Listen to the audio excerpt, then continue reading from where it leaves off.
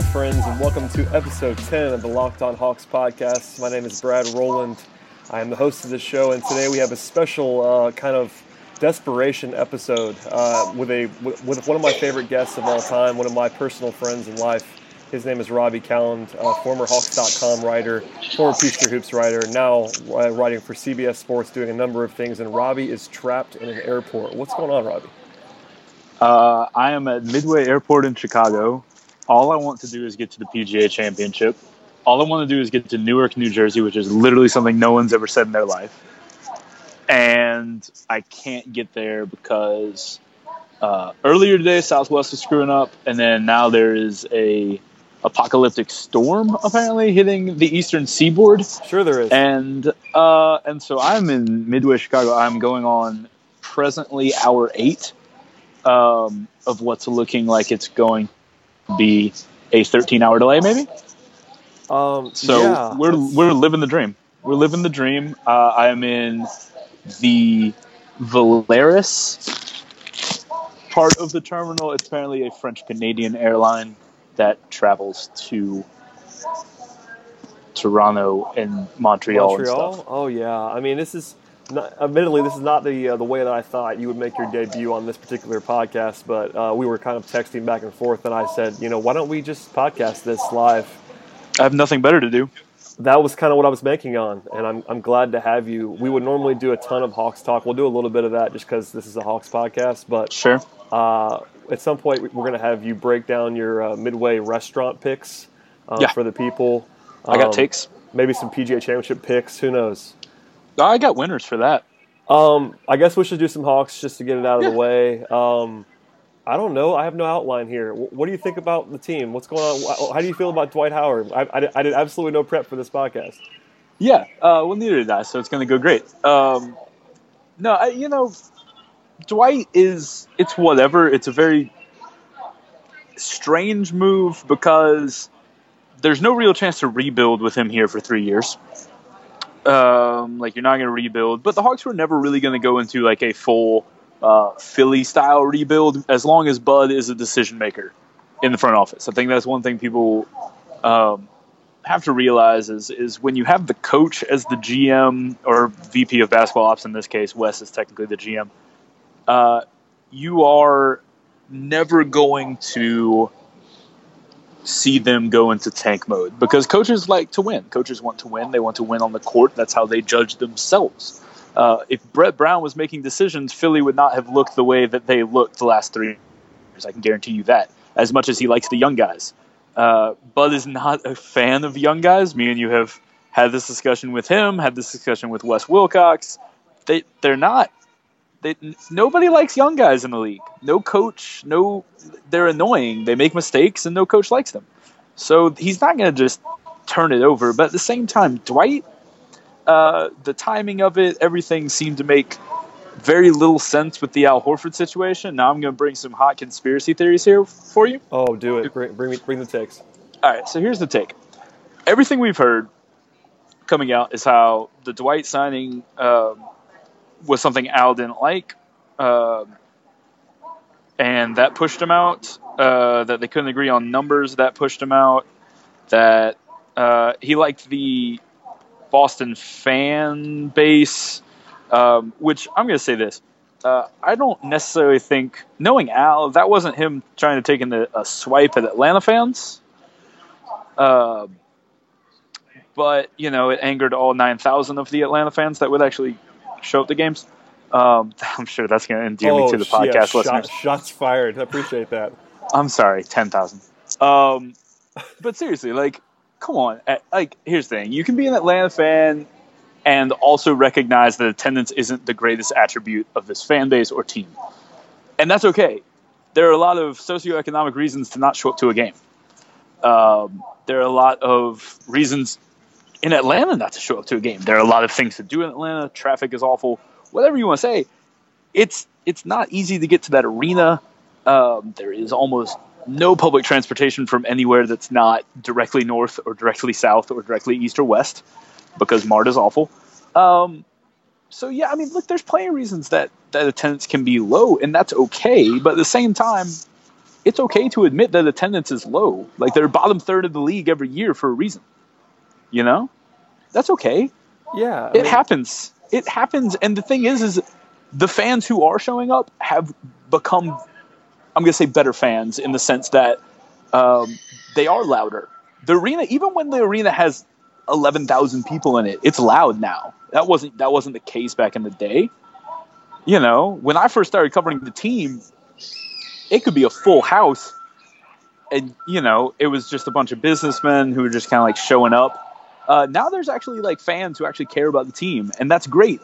But it's still in the growing phase. I wrote about this for CBS. They're still trying to grow the fan base, especially the young fan base, which are the people who are going to show up in force, who are going to show up and be loud, who are going to show up and really kind of care about the team more. So, yes, the fan base is getting better. They're not Celtics fans. It's not as loud as in the Garden. It's not as, but Celtics fans have, 60, 70 years of fantastic history to lean back on. The Hawks have 8. And, Boston's got 1 million titles and, 25 retired numbers and all that stuff. That's what I'm saying. They have history. The Hawks, the best player outside of Dominique of the Atlanta Arrows, Dikembe, Steve Smith. What are we looking at? There's not a lot to fall back on. No, it's okay. rough. It's rough. And that's okay. And what I'm saying is that's okay. And I'm sorry for the crack. It was too easy. Had to do it.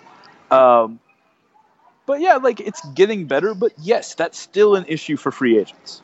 That, as much as you want to say it's not, they do like showing up to an arena that's full every night. And it's just not the case in Atlanta yet. And they're working on it. And it's kind of a cause and effect chicken egg thing. You know, if we had better players, maybe more people would show up. Sorry, we have an announcement happening now. There was also a crying baby in the background, which I really appreciate. A beeping cart. We have it all right now. The full airport ambiance is happening right now.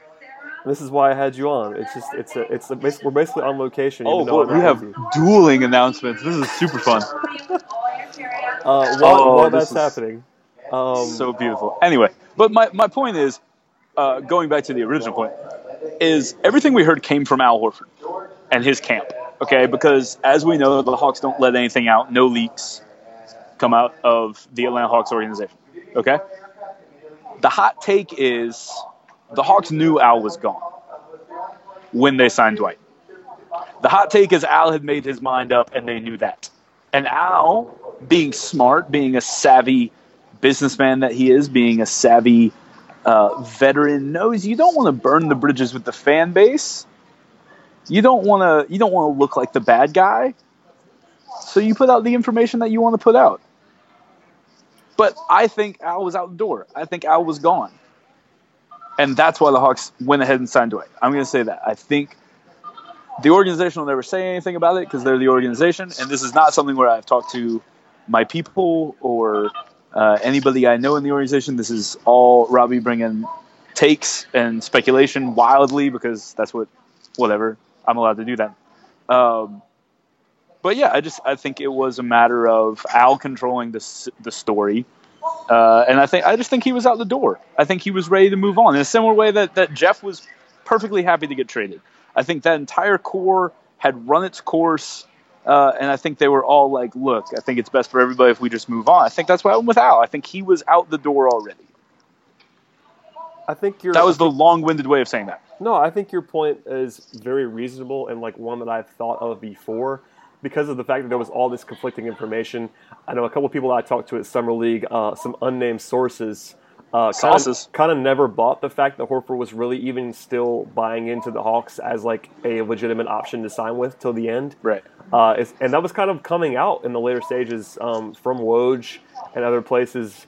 It suddenly there was that late push that the Hawks were kind of pulling away, but before that, it was a lot of talk about Washington and a lot of talk about Boston and a lot of talk about it was not a lot of Hawks leading the way for Horford necessarily. So I think your point has some merit for sure. I'm not again we don't know this to be true, but it definitely feels like it's something that could have happened, especially because look, signing Dwight if you're going to try to keep Al didn't ever make a ton of sense. It just didn't. It never did, especially because you have Millsap. And like the trading Millsap thing, if you're going to sign Dwight now, that also doesn't make a whole lot of sense to me. I know that was, what was it, Zach Lowe had that as like was part of the plan, possibly if they couldn't get all three of them to figure out. And I'm like, why would you go long term on Al and Dwight and not keep Millsap, considering he's the best of the three? That one didn't make a whole lot of sense, and maybe part of it was just the Hawks wanted to change for change's sake.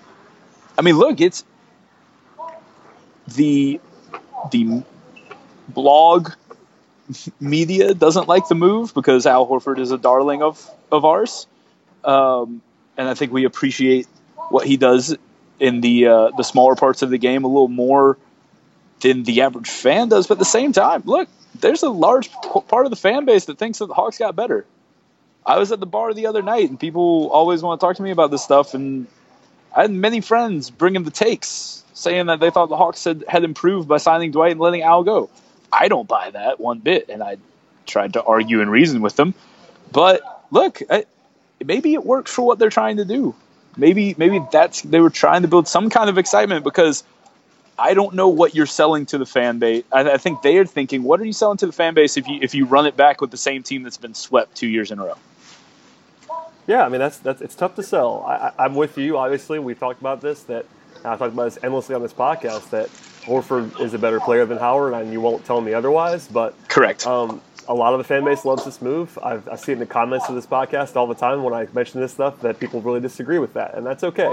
Dwight's a native son. His upside is real if he can be healthy. All that stuff, I get it.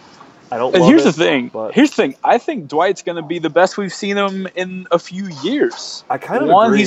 he's supposed to be healthy, and two, everything points to the fact that this is a scheme fit for Dwight. They're going to let him be the roll man. He was never the roll man in Houston, mainly because their pick and roll was a dumpster fire, because they didn't have a point guard that could really run it, especially if Patrick Beverley was hurt.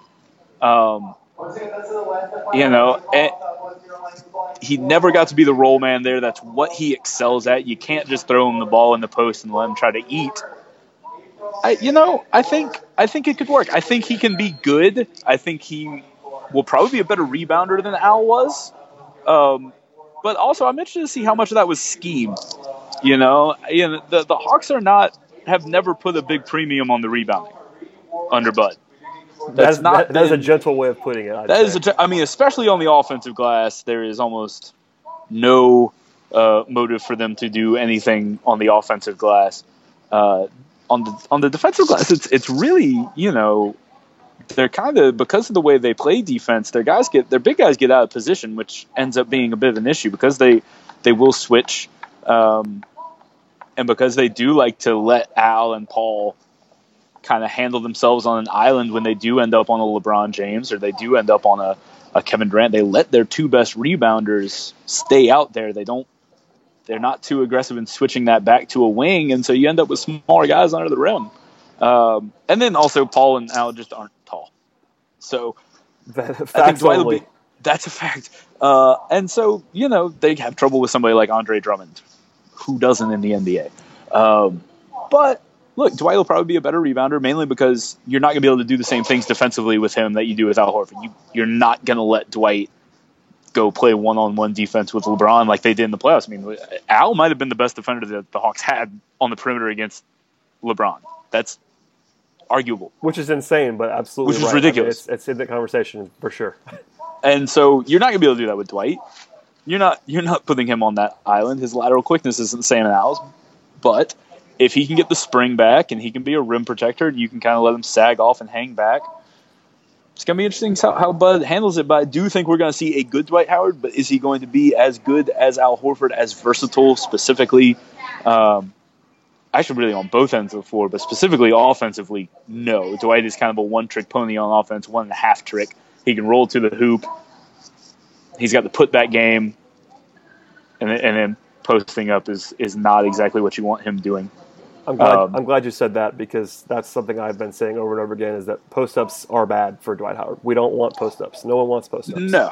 He wants them. He's not. Yes, he does. He's not efficient with it.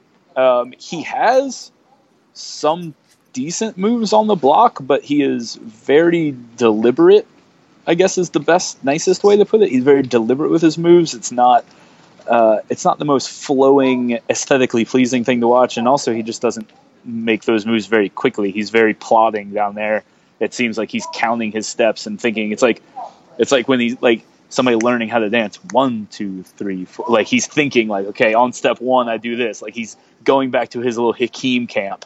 Every time he's in the post. Shout out to Hakeem. Keep getting that money from guys to not teach them anything. Oh, absolutely. It's the biggest racket in sports. But no, it's great. He gets paid $50,000 and these guys don't get better. It's amazing. I think Dwight, though, to your point, like I think he's actually not a terrible post player. It's just that post-ups are bad, by the way. Like in today's NBA, like most post-ups are bad. Like even for especially because and with the way defense is now, it's not an illegal defense to really dig down hard. That used to be illegal defense if you doubled hard. That's why post-ups don't work anymore. And that's why post-ups don't work, because you can't just throw it to... Charles Barkley used to dribble for 10 seconds in the post because nobody could double down and really attack him on a dig. Now you throw it in the post. If you don't have a good shooter in that corner, there's somebody there immediately with a hand in the cookie jar. Absolutely. So, look, I think it will work better than some doomsday people are saying, but I really don't think it's going to work as well as everybody else is saying. And also, I think we see regression from Baze. Uh-oh. People are not going to like this take. Takes. Baze was incredible last year. He improved dramatically. I don't know if that's sustainable at that level for another year, 2 years, 3 years, 4 years. I think he is a good player. But is he a top half of the league 2 guard? No, I mean I mentioned. I think it was either last podcast or the before maybe a league average 2 guard. Yeah, I made a reference to Baze being. I think last year might have been the best we've ever seen of Baze, and people kind of screamed at me. But I think it's very reasonable to think that he's never as good as he was last year, and that's fine. Like he can be okay. Like a league average starter is worth his contract, but Baze is not suddenly going to become a star. He's 27 years old. Like it doesn't happen. It's going to be interesting for sure. Regardless of what happens with Bazemore, he's got to have to at least sustain for a couple of years, if not, even if improvement's not necessarily the most likely outcome. Yeah. Oh, good. Did my flight get canceled? Oh no. We're No. live. We're live flight tracking. Hang on. No, the flight I was standby on was canceled. The flight I am on is now leaving at like midnight. This is fun. This is real fun. As long as it leaves, you should be okay. But yes, that's all I care about. Not a pleasure. And honestly, we could probably talk for 2 hours, but I have to go relatively soon, which means we have to go to your Midway restaurant takes. That's important content for the people. All right. So if you're ever in the Midway airport for 7 hours and need to eat a couple of meals, the salad. Do not go to the salad place. Made that mistake for lunch. The salad place, by the way. It's called Spriggs or something. It's in Concourse B. It's right by the McDonald's. Don't go there. Not great. A D plus salad. Like it was there, but not great. Not great. So not great topping choices. We can officially eliminate Spriggs from any sponsorship opportunities for me. I am out on Spriggs. As far as the McDonald's, if you want some McDonald's, because it is the only fast food in the entire airport, which baffles me, that there is a singular fast food restaurant. Like there's not like any competition for McDonald's for quick food like that. Like there are some sit down restaurants. There's like an Asian place, and shout out to Harry Carey's is here. You can go to the Harry Carey's bar and grill, lock it in. Sit next to a Gale Sayers jersey. It's nice. Have a couple brews. That's what I did. And but yeah, go to the McDonald's in Concourse B. Concourse A, excuse me. Concourse B is wildly packed. Concourse A is empty. Significantly better idea. So there you go. There's some just really bad.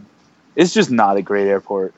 It's really not. It's got 2.25 concourses. There's not much to do. I've walked it 4 different times.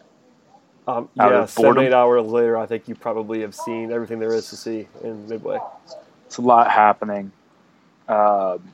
So we actually talked a lot more basketball than I anticipated us talking. Yeah, I mean, this is a shorter show considering it's daily, but we could probably do more. You'll definitely be back when you're actually home, and we'll talk some real in-depth stuff because that's what people come for, the in-depth. But this is a nice surprise for everyone who knows your work on the Twitter sphere for sure. Just to kind of this was me bringing some hot takes. I won't do this usually, but I'm feeling like I need to let some of these. I got some heat built up because of this layover, so I need to let the takes out. So thank you for giving me that avenue. I apologize to the people I offended.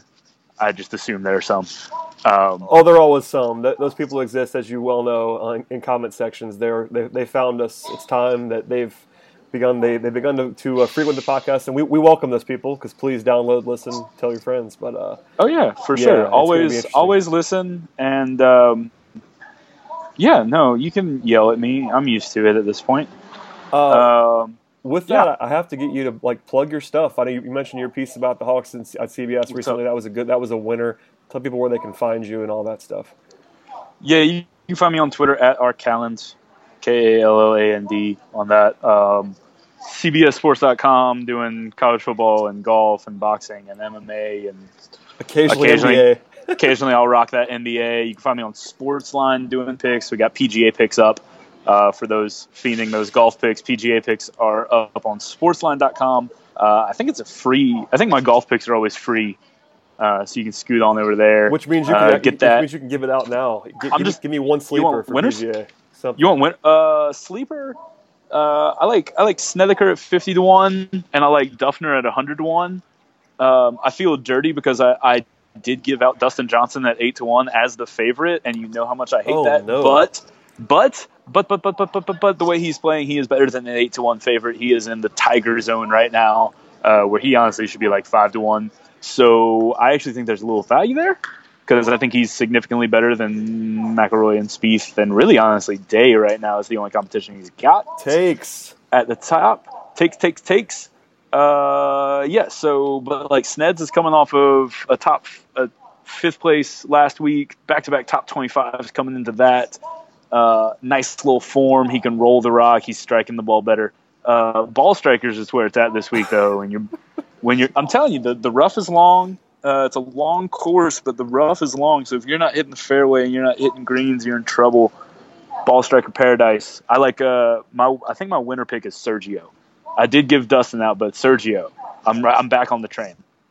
I will not give up on him. Yeah, and then I also got a nice little daily fantasy roster up there for those of you into that sort of thing. Found some nice values down the board. All about the values. That'll be juicy.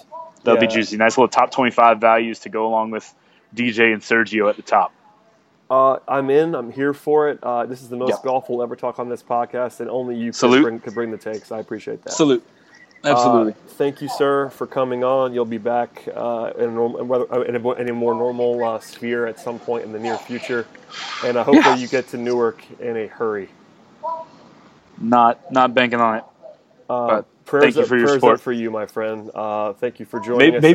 Maybe when this goes up, I will be in Newark, but I doubt it. I'll probably still be in Midway. I would hope that it goes up before. I shouldn't say before. After you get there, and I'll plug everything now. Follow us on Twitter at Locked On Hawks, on Facebook at Locked On Hawks. You can find me at BT Rowland. All the stuff. Subscribe on iTunes. Follow Robbie. He's the man. He'll be back soon. And thanks as always for listening, everybody. And please get Robbie to the PGA Championship.